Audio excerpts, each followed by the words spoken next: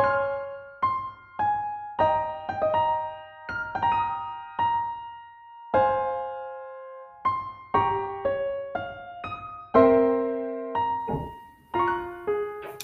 everyone. Welcome to this Network Capital book discussion with Anirudh Suri, an investor, author, and former McKinsey consultant.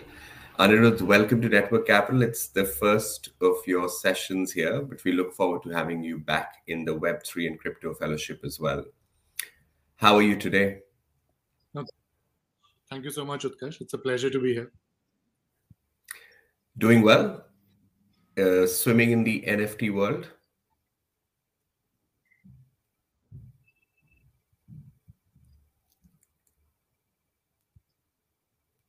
Sorry, can you say that again, Utkarsh? I think I lost you there for a second. Oh, yeah. I think the internet is a bit patchy, it seems. I was wondering how you were doing and, the early days of writing this book. I feel that a book often writes itself before things happen. So talk to me about how this book was conceptualized. Sure. No, so, for the last decade or so, Utkarsh, I think you know this already, but I've been in the technology, venture capital, and startup world now for the last decade or so in India primarily, but also a little bit in the US. And my, of course, my engagement with technology has been older than that. When I was working at McKinsey as well, when I was in the US, I was working with several clients there that were either on the tech challenger side of things, who were trying to challenge established incumbents, or sometimes working with incumbents who were trying to figure out how to stave off new digital challenges.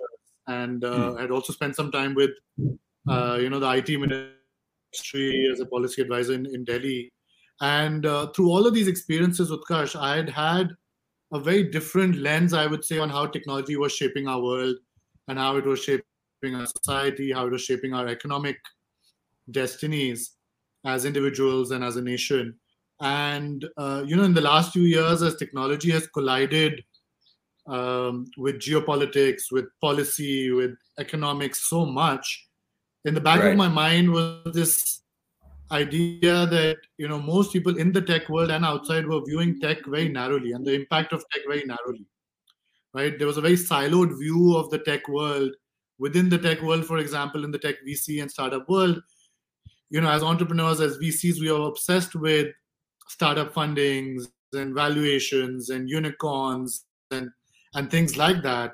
And from outside of the tech world, mostly the view was either one of disbelief, that there was something too speculative about this sector that people in the traditional world didn't quite grasp, or there was this feeling of helplessness that you've sort of missed the boat, you just don't understand what's going on in the tech world, and there was this feeling of like being left out, right?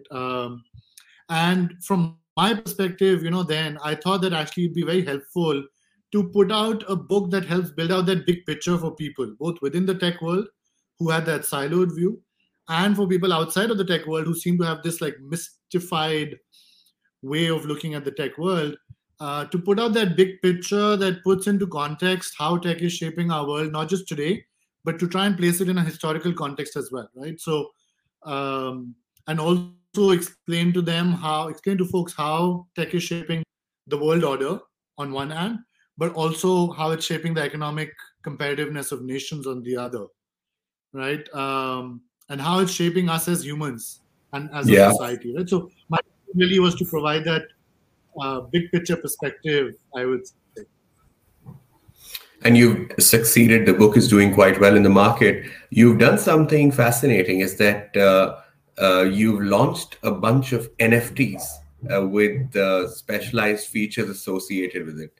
Tell us about that, because, at Heart Network Capital loves any community builder trying to do interesting things. So when we learned that you had created NFTs to accompany your book, we were just delighted. And we said, we got to have him back for the Crypto Fellowship.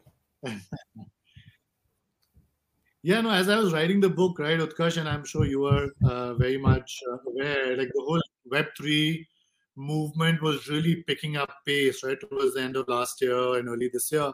And both in, the US, but also here in India.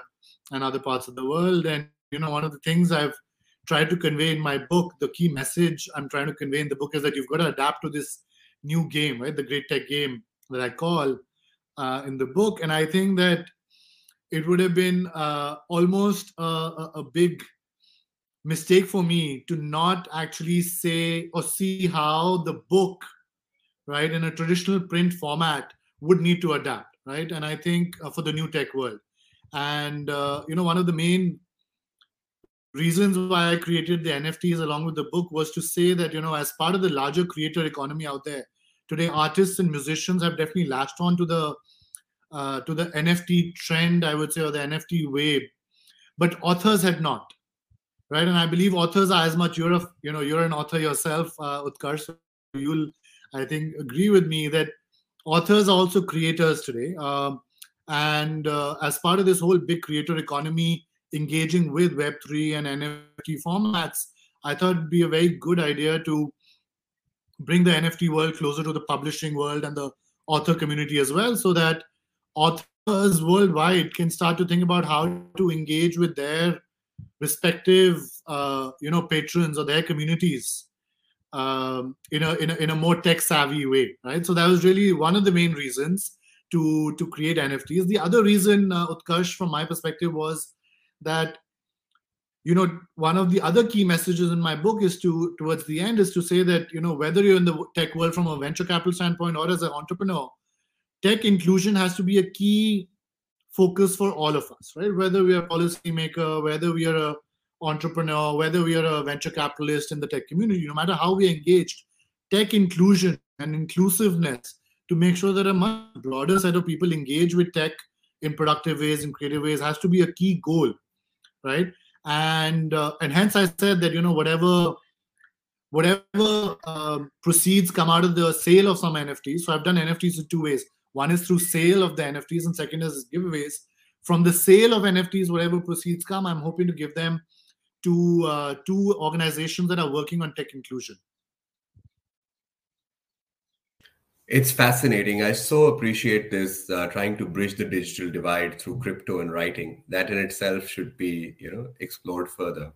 I think that the book is structured in an interesting way. Anirudh, do you want to talk to us about how you came up with those 5 parts in the book and about the architecture of different chapters?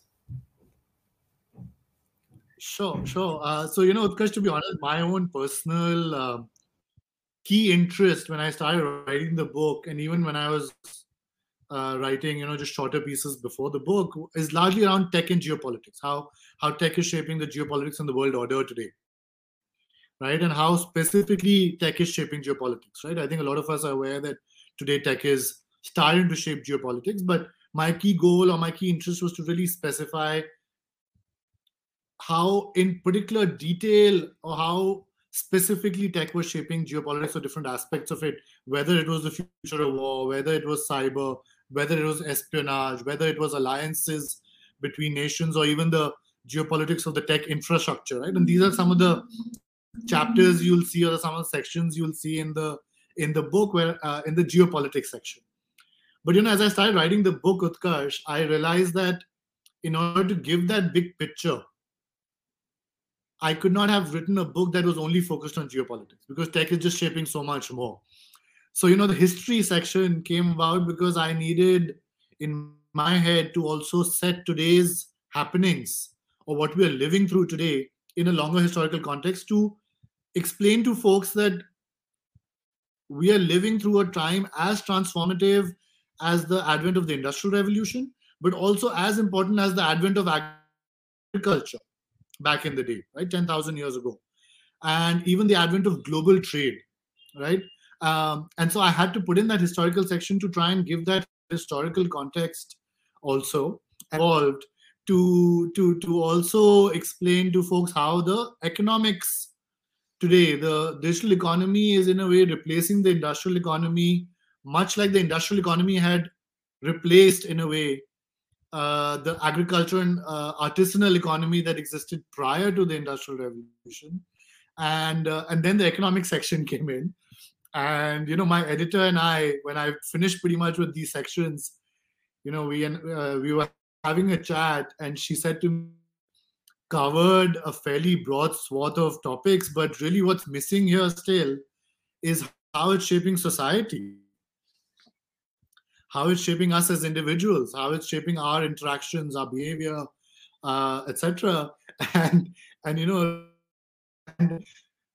for better or for worse, we added the societal section as well. So it's become a fairly comprehensive exploration of how tech is shaping the world, but it sort of almost happened organically. There was plan to begin with. I think it's awesome, especially the chapter on or the section on society is such an important one, because one of the things that everyone in tech and investing needs to do is to demystify what's happening and make it accessible to people who may not be from that domain. And I think that section of the book does a pretty interesting job of communicating the essence. So Anirudh, talk to us about the history of tech. You seem to be somebody who enjoys history, diving deep into Pax India, Pax China, Pax Technologica, as you say we are in right now. But how is the history of technology shaping the way it is what it is today? In, say, the growth of political tensions between countries, in the way companies are competing with each other? Would love your thoughts on it. Yeah, no, I'm a big history buff, Utkarsh, and I enjoy to explain sometimes what's today, but also to see how things have changed or not. And I'll tell you, one of the key things I realized when I was doing my research on the history side, and I spoke to several historians who've covered,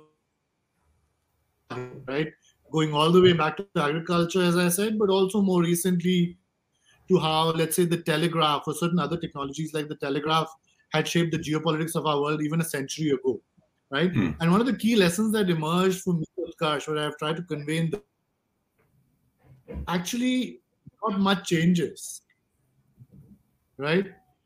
A lot of the kind of geopolitical tensions we are seeing today because of tech and otherwise are very clear and key parallels with how things have happened in the past. Right.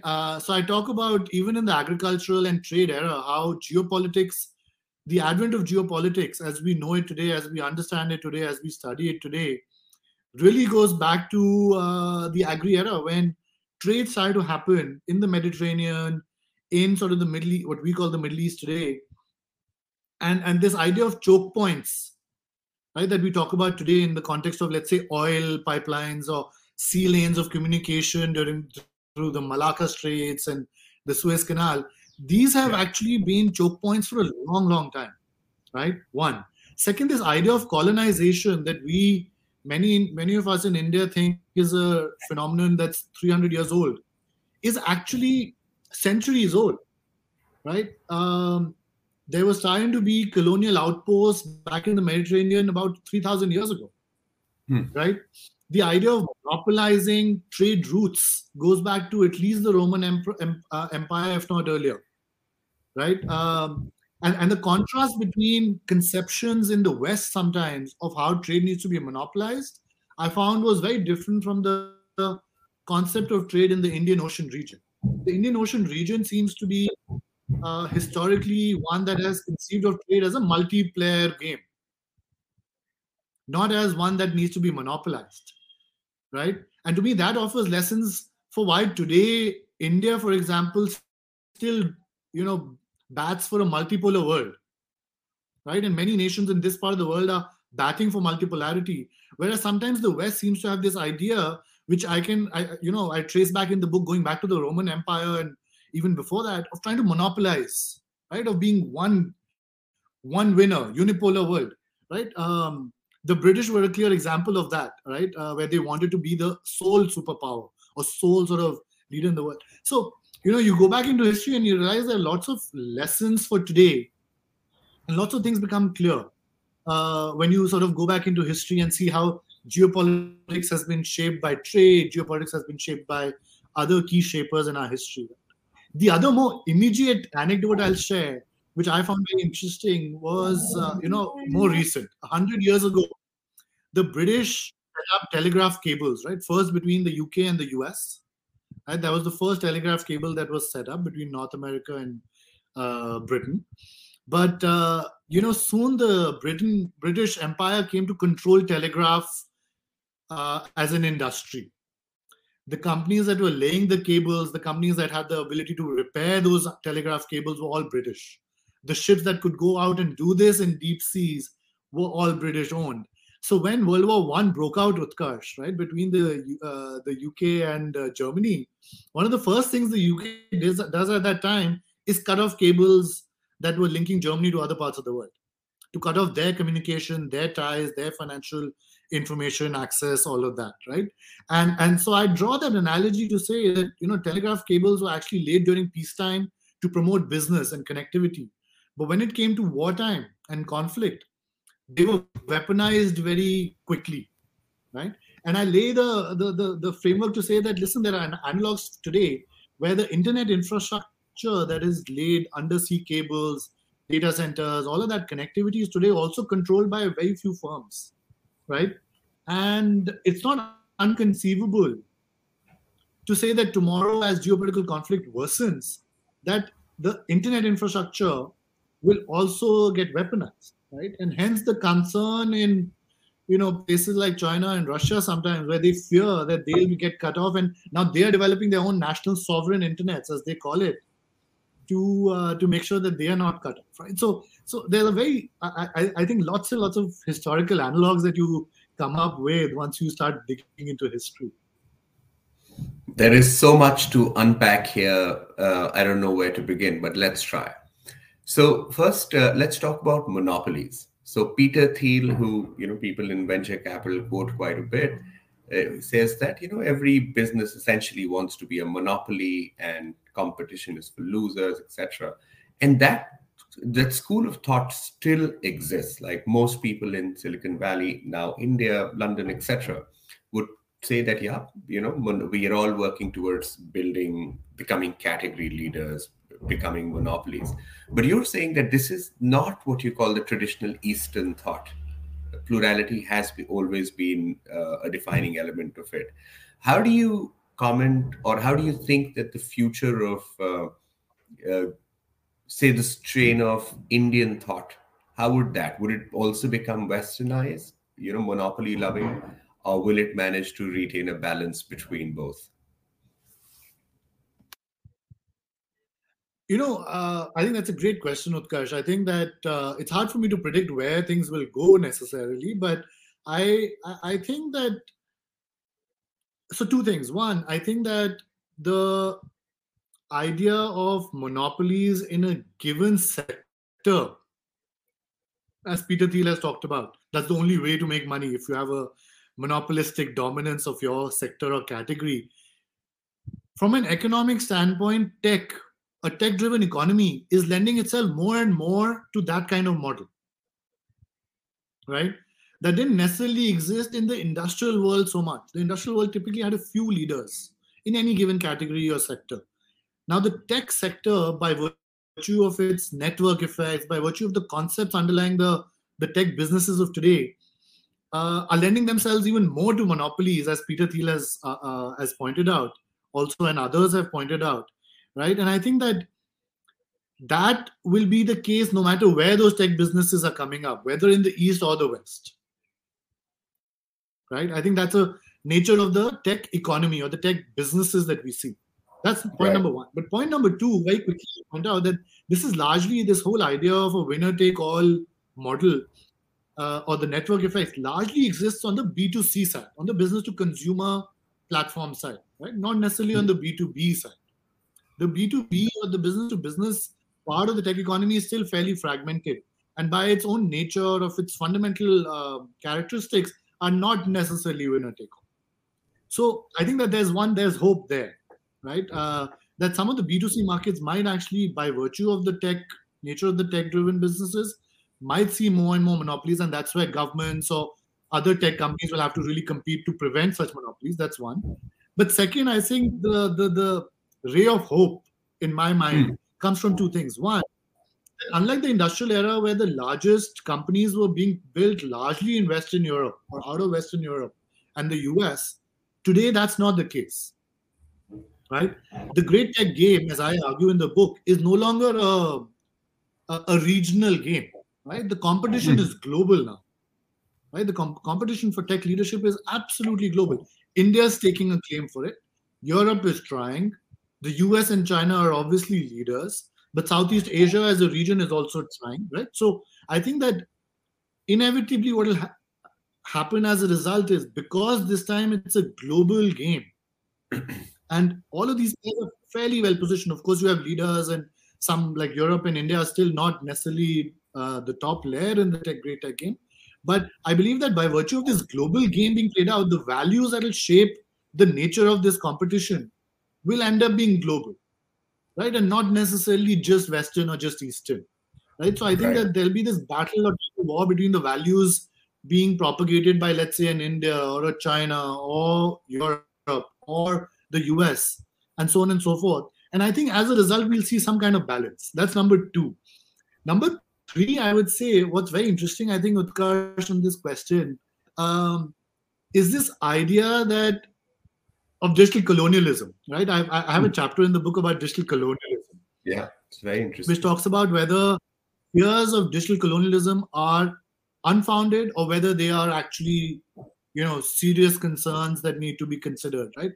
And whether digital colonialism is inevitable, that we'll end up losing all our data, much like we lost territory back in the day. Will we lose our data to just a select few firms that are maybe the modern day analogs of the East India Company? I explore that question, and where I end up on that is, thankfully, all the countries that were colonies earlier in the industrial or colonial era, the memory of colonialism is very, very much alive in our everyday life, our politics, foreign policy. Right? Colonialism often shapes a lot of our policies today. Right? We don't want to be colonized as an or as any other country.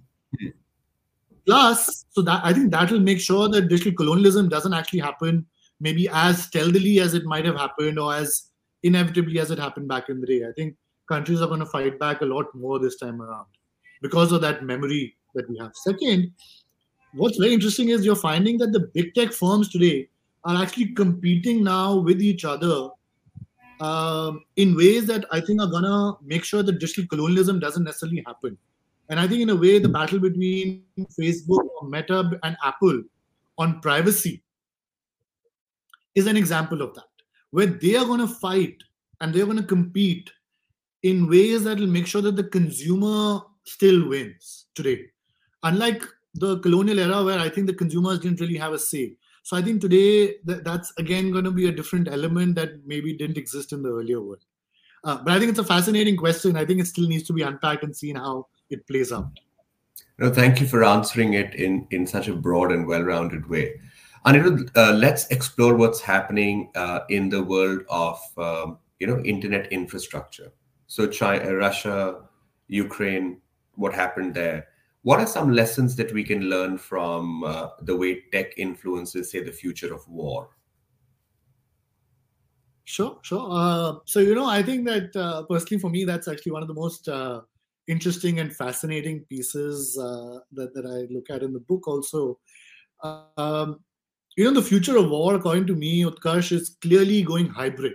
When I say hybrid, I mean that, the physical piece will still remain, but I think the tech element of it will continue to grow, right? But both will remain. It's not an either or question. A lot of people frame it as an either or. I don't believe that it's going to be either or, but I think it's going to be a hybrid, what I call the hybrid war doctrine, also in the book, or rather, I don't call it that. I think military leaders have termed it such that the hybrid war doctrine, I think, is going to be the way the future of war is going to play out, where countries will see, much like they used to see Navy, Air Force, and the Army or land based war as the three domains. Now, the additional domains that are getting added are on the space and cyber side, right? Or what some call space and the information domain, right? Information domain being even broader than cyber. And what I add in the book is also the bio domain, right? Bio warfare is again another emerging domain where some people have of course claimed, and these are just today just theories, but people have said that even the coronavirus could have been a bio weapon that got unleashed either intentionally or unintentionally, right? But that bio domain is an equally important domain to be looked at. So space, cyber, and bio are three domains that are getting added in a way to the land, air, and sea domains that war has typically happened on. And the conception of war now has to be broadened, both in the army and the military domain, but also in people who study this and policymakers who have to think about this and plan for it. Right, that's on the theory side. But really, what's interesting is if you look at Ukraine and Russia that you mentioned just now, a lot of people talked about the Russia-Ukraine crisis as saying that, listen, look, tanks came in this time. People, like troops came in. Look, like this whole idea of cyber war is completely hogwash. That's not how war is going to happen. War is still going to be happening World War II style. World War II is how, people were seeing this. But, as I see it, Utkarsh, that's not the case. I believe that Russia chose the domain that was least expected from it, in a way. People expected this to be a cyber attack. Wasn't from the Russian side, clearly, right? It was a completely like on the ground attack, but that was the least expected. And hence, from a strategic surprise element perspective, probably, an unexpected move, right? That's one. Second, if you look at how the West has responded, it's clearly been a tech war, right? Big tech firms from the US and the West have come out and said, we're going to withdraw our services, we're going to withdraw our products. Cybersecurity teams of private big tech firms have come to the rescue of Ukraine's cyber space, right? Obviously, you must have also heard about how several Russian banks were excluded from the SWIFT platform. I did. And so on and so forth. So the response in many ways from the West has made it clear that this was and is as much a tech war as people could have expected. Right? So I think the future of war is going to be hybrid. Some nations where strengths lie in the cyber domain will use that. Countries that believe traditional domains might be their strengths might use that. And I think inevitably, in every war, you'll see a mix of strategies and tactics being used now that combine elements of both tech and non-tech. War happens because of a wide range of reasons, but one thing that leads to it, I hear, is the lack of trust or suspicion. And when we say think about the balkanization of the internet, or certain countries trying to build their own internet or their own cryptocurrencies, how do you analyze that? Because the fundamental of a lot of this is radical cooperation. But when you start creating your own internet, your own currency, what does that signal to the world? And how do leaders from such countries rationalize it to themselves, if at all? Yeah. So let me give you a historical analog or a quick anecdote, right? So back in the day, again, using that telegraph example I mentioned earlier, back in the day when Britain was setting up its own telegraph cables to its network of colonies around the world, while they were one of the first to do it, other European nations then quickly followed. France, Russia, others, right? Now, at some point, a few decades into building these telegraph cables, there's a quote from one of the select committees of the British Parliament of that time in 1866 that I quote in the book.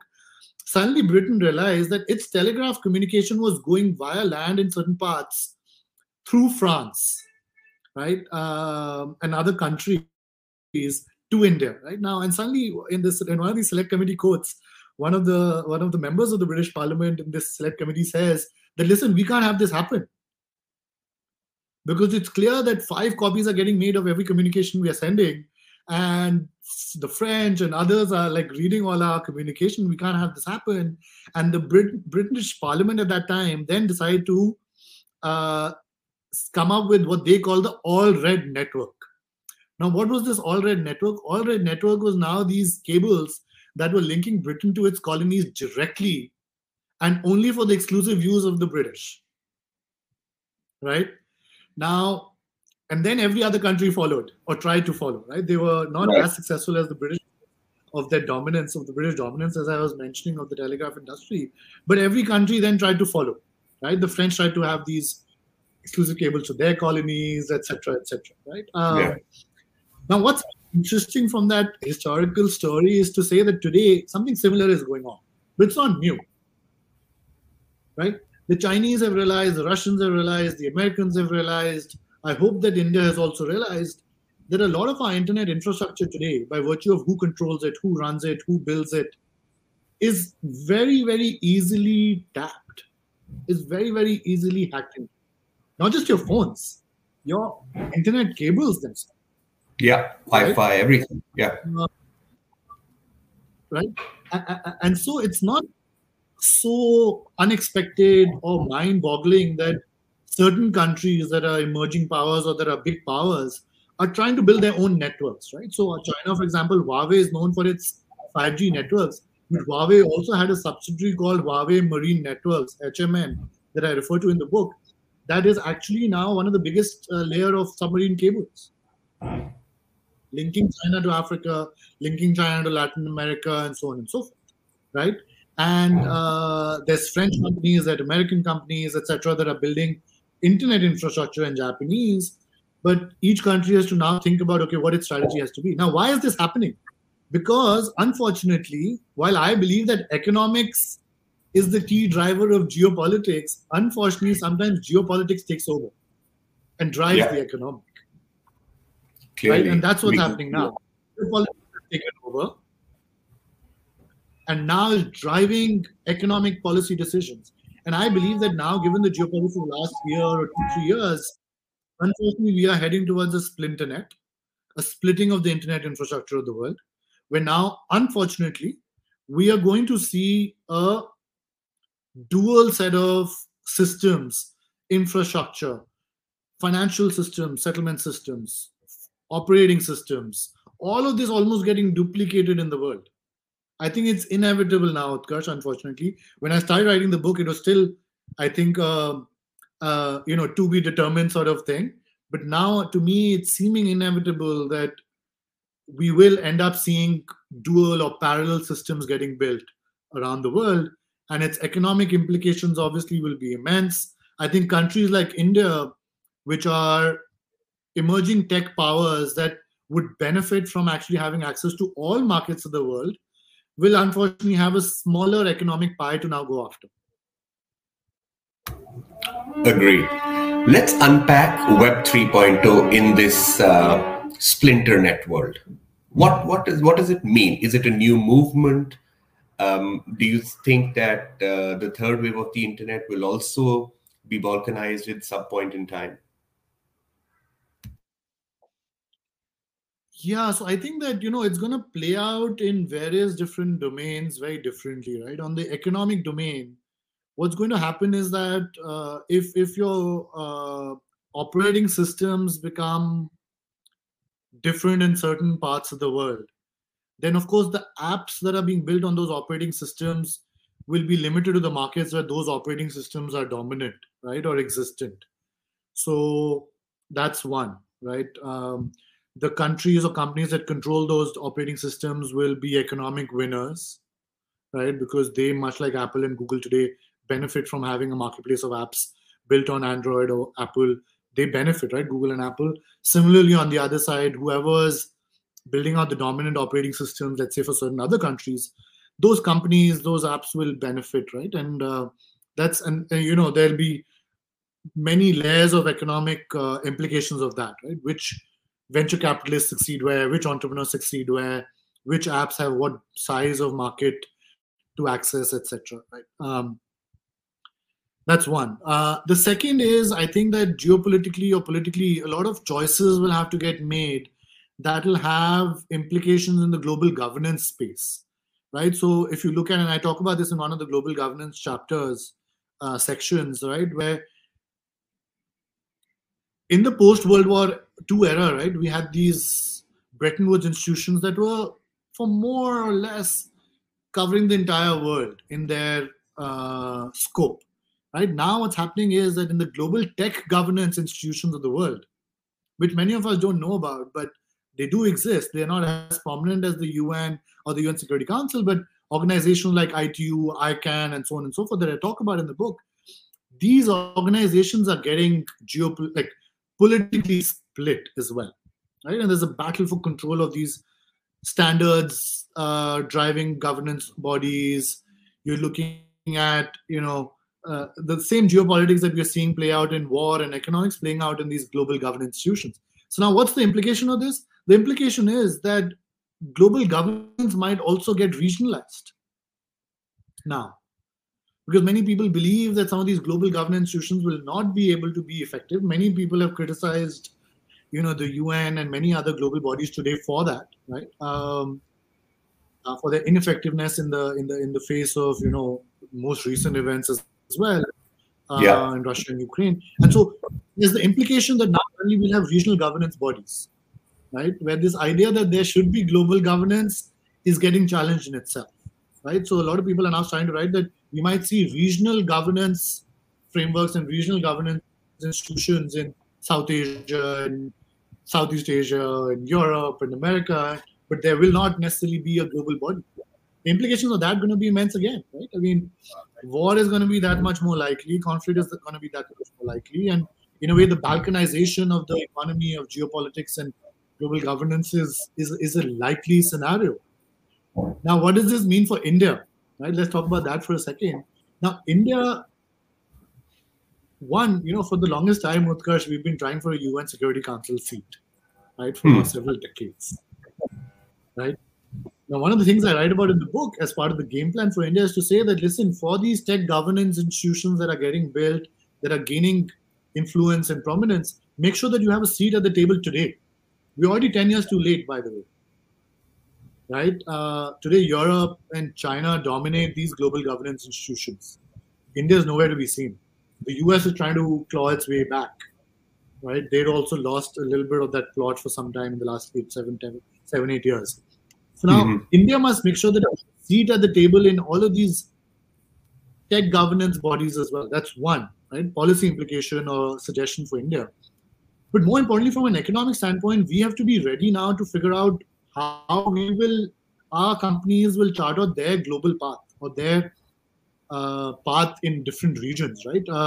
Suddenly, if Russia and China are no longer markets for you, and countries that are aligned towards Russia and China are, let's say, not markets for you, now you are looking at a smaller chunk of the world than you could have otherwise targeted, right? So as an economic decision also, you have to now, the Infosys of the world, the TCSs of the world have to think, now how are they going to make up for that business elsewhere? One, startups coming out of India have to think, now, if you're going to be limited by markets, you're going to be limited by collaboration, limited by access to capital, how are you going to adapt to that, right? So there'll be lots of economic implications also for India that we'll have to think about, not just on the global governance and geopolitics side, but on the economic, right? Yeah. And then there's the question of whether India can chart a path, right? Can India have some version of a non-aligned path that we,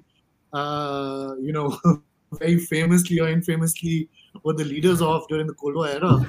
Is there a third path that will come out that India could be a leader on, that could be led by, let's say, our digital public infrastructure-driven strategy, right? Our UPI, Aadhaar, these are our soft exports today.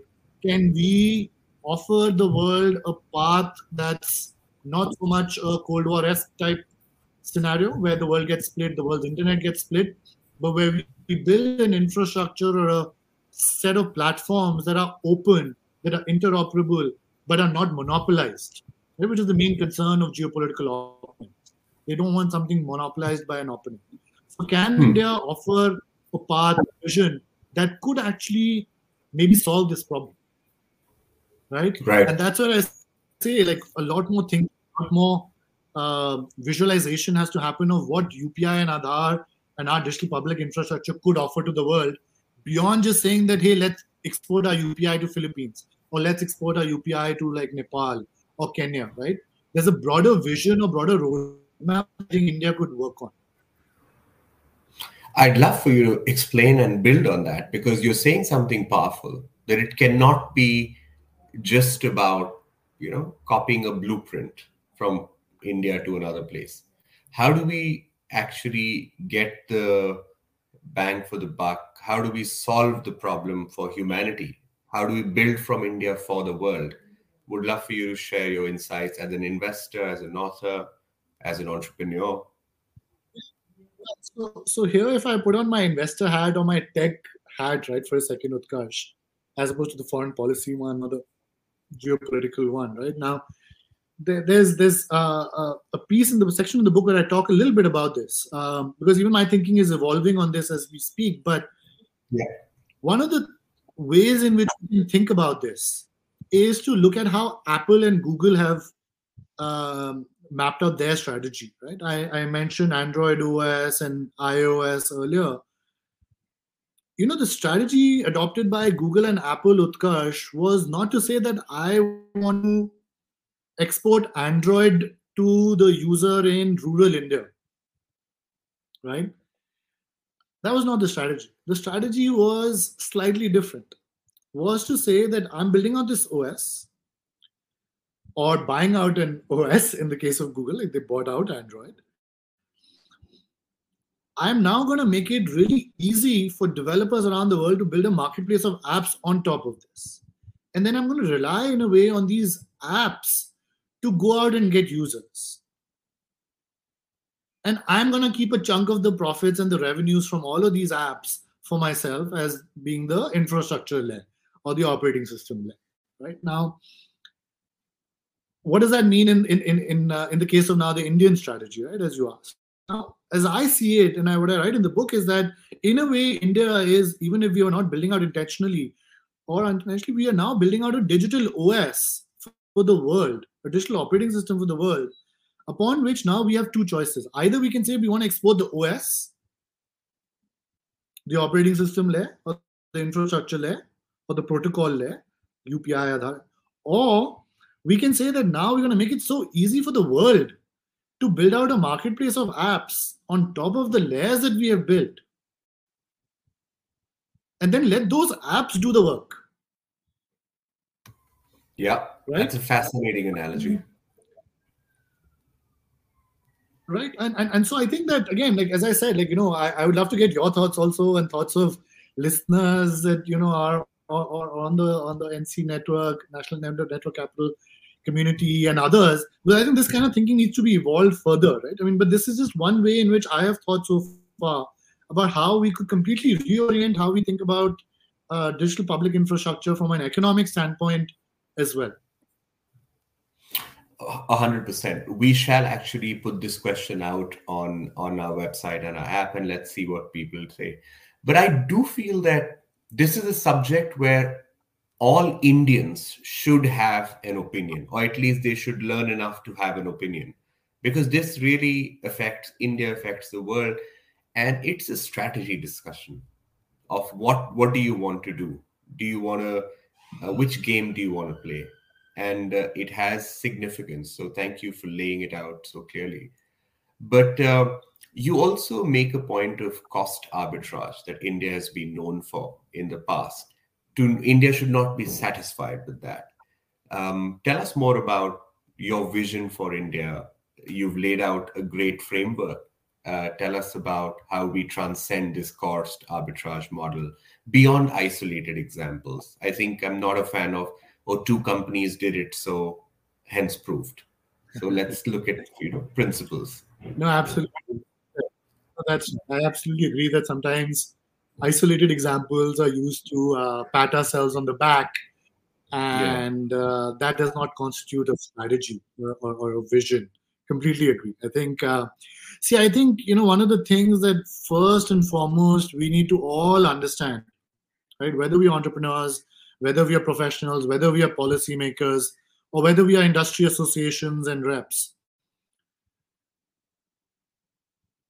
India has to figure out what its ambition is, right? In the current game, right? Often you will hear, Utkarsh, even in the tech circles, that India is a talent nation. India is a services power. And we are very proud of that, and understandably so. I think what has happened in the last 4 decades since the IT revolution was kicked off by the Infosys of the world in India, I think that has been a fascinating 4-decade journey for India, where India has gone from having a sort of a industrial, trying to catch up on the industrial era, as the world conceived it, to building out its own niche in a way in the global tech economy. But now I think the time has come for us to take that next leap, to say that we cannot be happy being just a talent nation. We cannot be happy just being a services nation. We've got to become what I call the tech nation, right? I mean, we cannot be a product nation either. That cannot be our ambition either. You'll hear that we need to transition from being a services nation to a product nation because product is where the money is. And that's absolutely right. But I think that tech nation means something even bigger than product nation. And what do I mean by that? It means that India must aim to be a player, a key player in all parts of that tech ecosystem that today is the great tech game, what I call the great tech game. Today, we cannot be happy saying that we have 100 unicorns. Today, we cannot be happy saying that we have a billion plus smartphone users or smartphones in the country. Because all of what this means is that all of this implies only one thing, that we are a big consumer market. That's it. But as I like to say, we were a big consumer market even during the British era. Right? That didn't mean that that game ended well for us. Right? And similarly today, we must understand what the real game being played is. The real game being played is, as we've talked about, who owns the tech infrastructure? And I'm not saying monopolize it, but at least be a player in that. Today, we have literally no companies that are building tech infrastructure between continents. We need to have companies doing room that. For right? We need to inspire improvement there. Yeah. That's right. So that's one, right? Tech infrastructure then also means not just on the hardware side. Of course, we're doing a massive semiconductor push now. That's, I think, a very good step.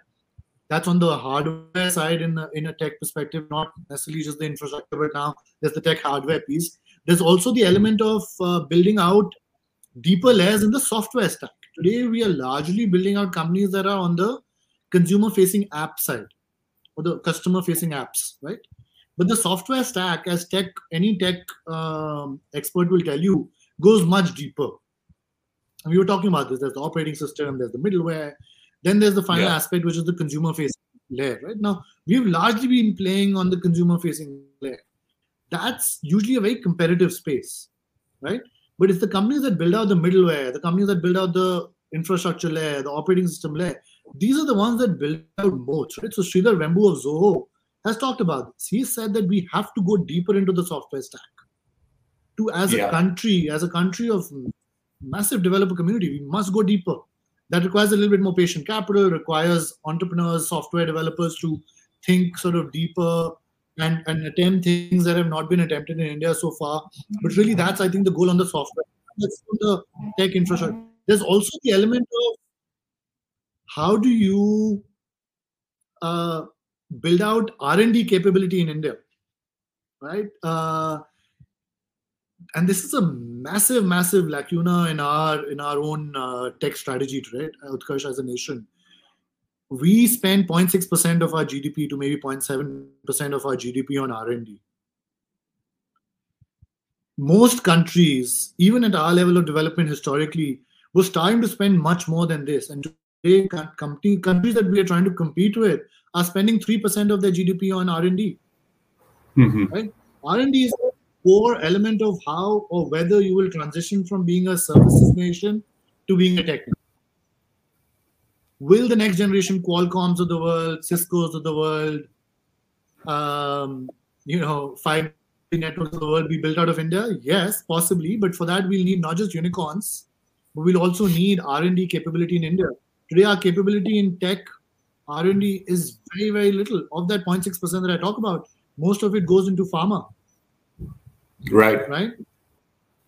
So we have to completely reorient ourselves to say that much like we're doing a semiconductor push, Utkarsh, and I'm not saying this, the government has to do it. The private sector has to do this, I think, supported by the government or enabled by the government. But we have to reshift our priorities towards R&D as well if we want to win in this great tech game. Otherwise, we remain number 3, number 4, services nation, talent nation, but we will not capitalize on the real opportunity. Yeah, yesterday at Oxford, somebody who's the chief scientific advisor of the country, the Defense Department, she came and spoke to us.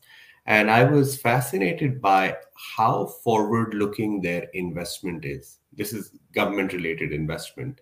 They were saying that we are interested in the generation after next, and the patient capital that you talked about, the forward looking technology investments that they're doing is also something that other countries should look at. And of course, the sheer budget, when I heard it, was jaw dropping.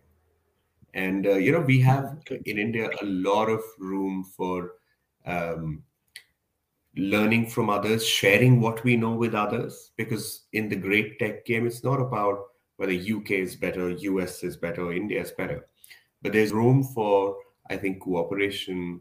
There's room for competition. But there is clearly things that countries can learn from each other. And it's one of the reasons that we need to facilitate that. And your book does a great job of it. Tell me something. What do the skeptics of your point of view say? What are the hardest questions that you get when you speak at panels? Say when you went to Ricina and spoke to the AFGG fellows. I'm a fellow from the previous batch. What was the hardest question that you got? A question that made you pause? Yeah, no, I think that absolutely like fascinating community of fellows, by the way, and so congratulations to you. You've been part of that community. I think I was super impressed with the quality and diversity of questions that were like thrown at me that day, that evening. One of the ones that I remember, Utkarsh, is a question asked by one of the fellows from Germany, I believe. She asked me that, in the great tech game, when I frame it as a global competition, as you're rightly saying, cooperation seems to take a back seat by definition almost, right? And I had to step back and say, yes, you're absolutely right. Competition seems to make it seem as if cooperation is secondary. But as you rightly saying, actually competition and cooperation have to go hand in hand. We cannot live in a world that is completely just cutthroat competition driven, because many of the problems that we're facing today are no longer just national problems, unlike in the past, right, where they might have been like regional problems or national problems or local. Today, the biggest problems we are facing, let's say climate, these are global problems, right? And so the question this particular fellow asked me was, she asked me, her name was Daniela. Daniela asked me if the competition on the tech side and the economic side and geopolitical side is going to lead to internet that you and I have spoken at length about now today. If that is inevitable now, what is the future and fate of the world when it comes to climate, solving the climate problem? Because there, unless we have cooperation, it's clear to everyone that we will not succeed as humanity, as a world, right? As a species. And I think that's probably one of the toughest questions now I think that the world is faced with, and the world's leaders are faced with. Right? It's very easy for the US to say, hey, listen, we don't want China to be part of the 5G networks of the world. It's very easy for US big tech firms to withdraw from Russia. Very easy decisions. But are they the most far-sighted decisions? I'm not so sure. Right? Because as we make this split of the world on the tech and economic side more inevitable. So I think, Utkarsh, the biggest challenge will be that if we continue heading towards split internet, split technological systems, split financial systems, right, as the geopolitics seems to be indicating, I think global governance problems like climate that require countries to cooperate, where competition cannot be the dominant dynamic, I think those will really suffer. And that's really the question that, when I was posed at the Ricina Fellows conversation, I also said that, listen, the only way out of this is if we, as a world, as Europe, as India, as Southeast Asia, countries and regions other than the US or China, bring our own values and strengths to bear to make sure that the world doesn't head towards a split world. But I think that's it's a tough one. That's probably the toughest one. Yeah. I think any kind of complex coordination is really difficult. And the new world order, the new technology order that we live in, just having that right mix of cooperation, shared understanding is going to be important. And we've shown the world that we can do it. The pandemic is a great example of scientific collaboration, not so much of Absolutely. political collaboration. And I think your book does help us think through many of these issues critically. Just wanted to ask if there's any parting advice, concluding thoughts that you'd like to share with the listeners of the show. No, I think you've absolutely captured the key lesson, Utkarsh, that I think we have as a world shown it. And even though recent months might make it seem as if we are heading for a tense geopolitical time in the world, I think you're absolutely right that the world has shown that when it comes to it, there is the possibility for cooperation, for, as I say in the book, for values to lead, right? And for not for competition and tech to lead. As a world, as a community, as individuals, as entrepreneurs, as professionals, keep it clear that ultimately the values that we hold dear must drive how tech shapes us, how tech is used, how tech is designed. I think that is an important starting point for it. So where values determine and shape tech as much as tech shapes us, right? I think that path cannot be one way where tech and whatever is leading to, right, economically and geopolitically, continues to shape us, right? That cannot be a one-way road, one-way street. It has to become a two-way street where we have these kinds of conversations, right? Like you and I are having today. And I hope that, the network capital community continues to have, is how do we want to shape tech? How do we want to shape the design of tech? How do we want to shape the use of tech in ways that it helps us adhere and live up to the values that we hold dear?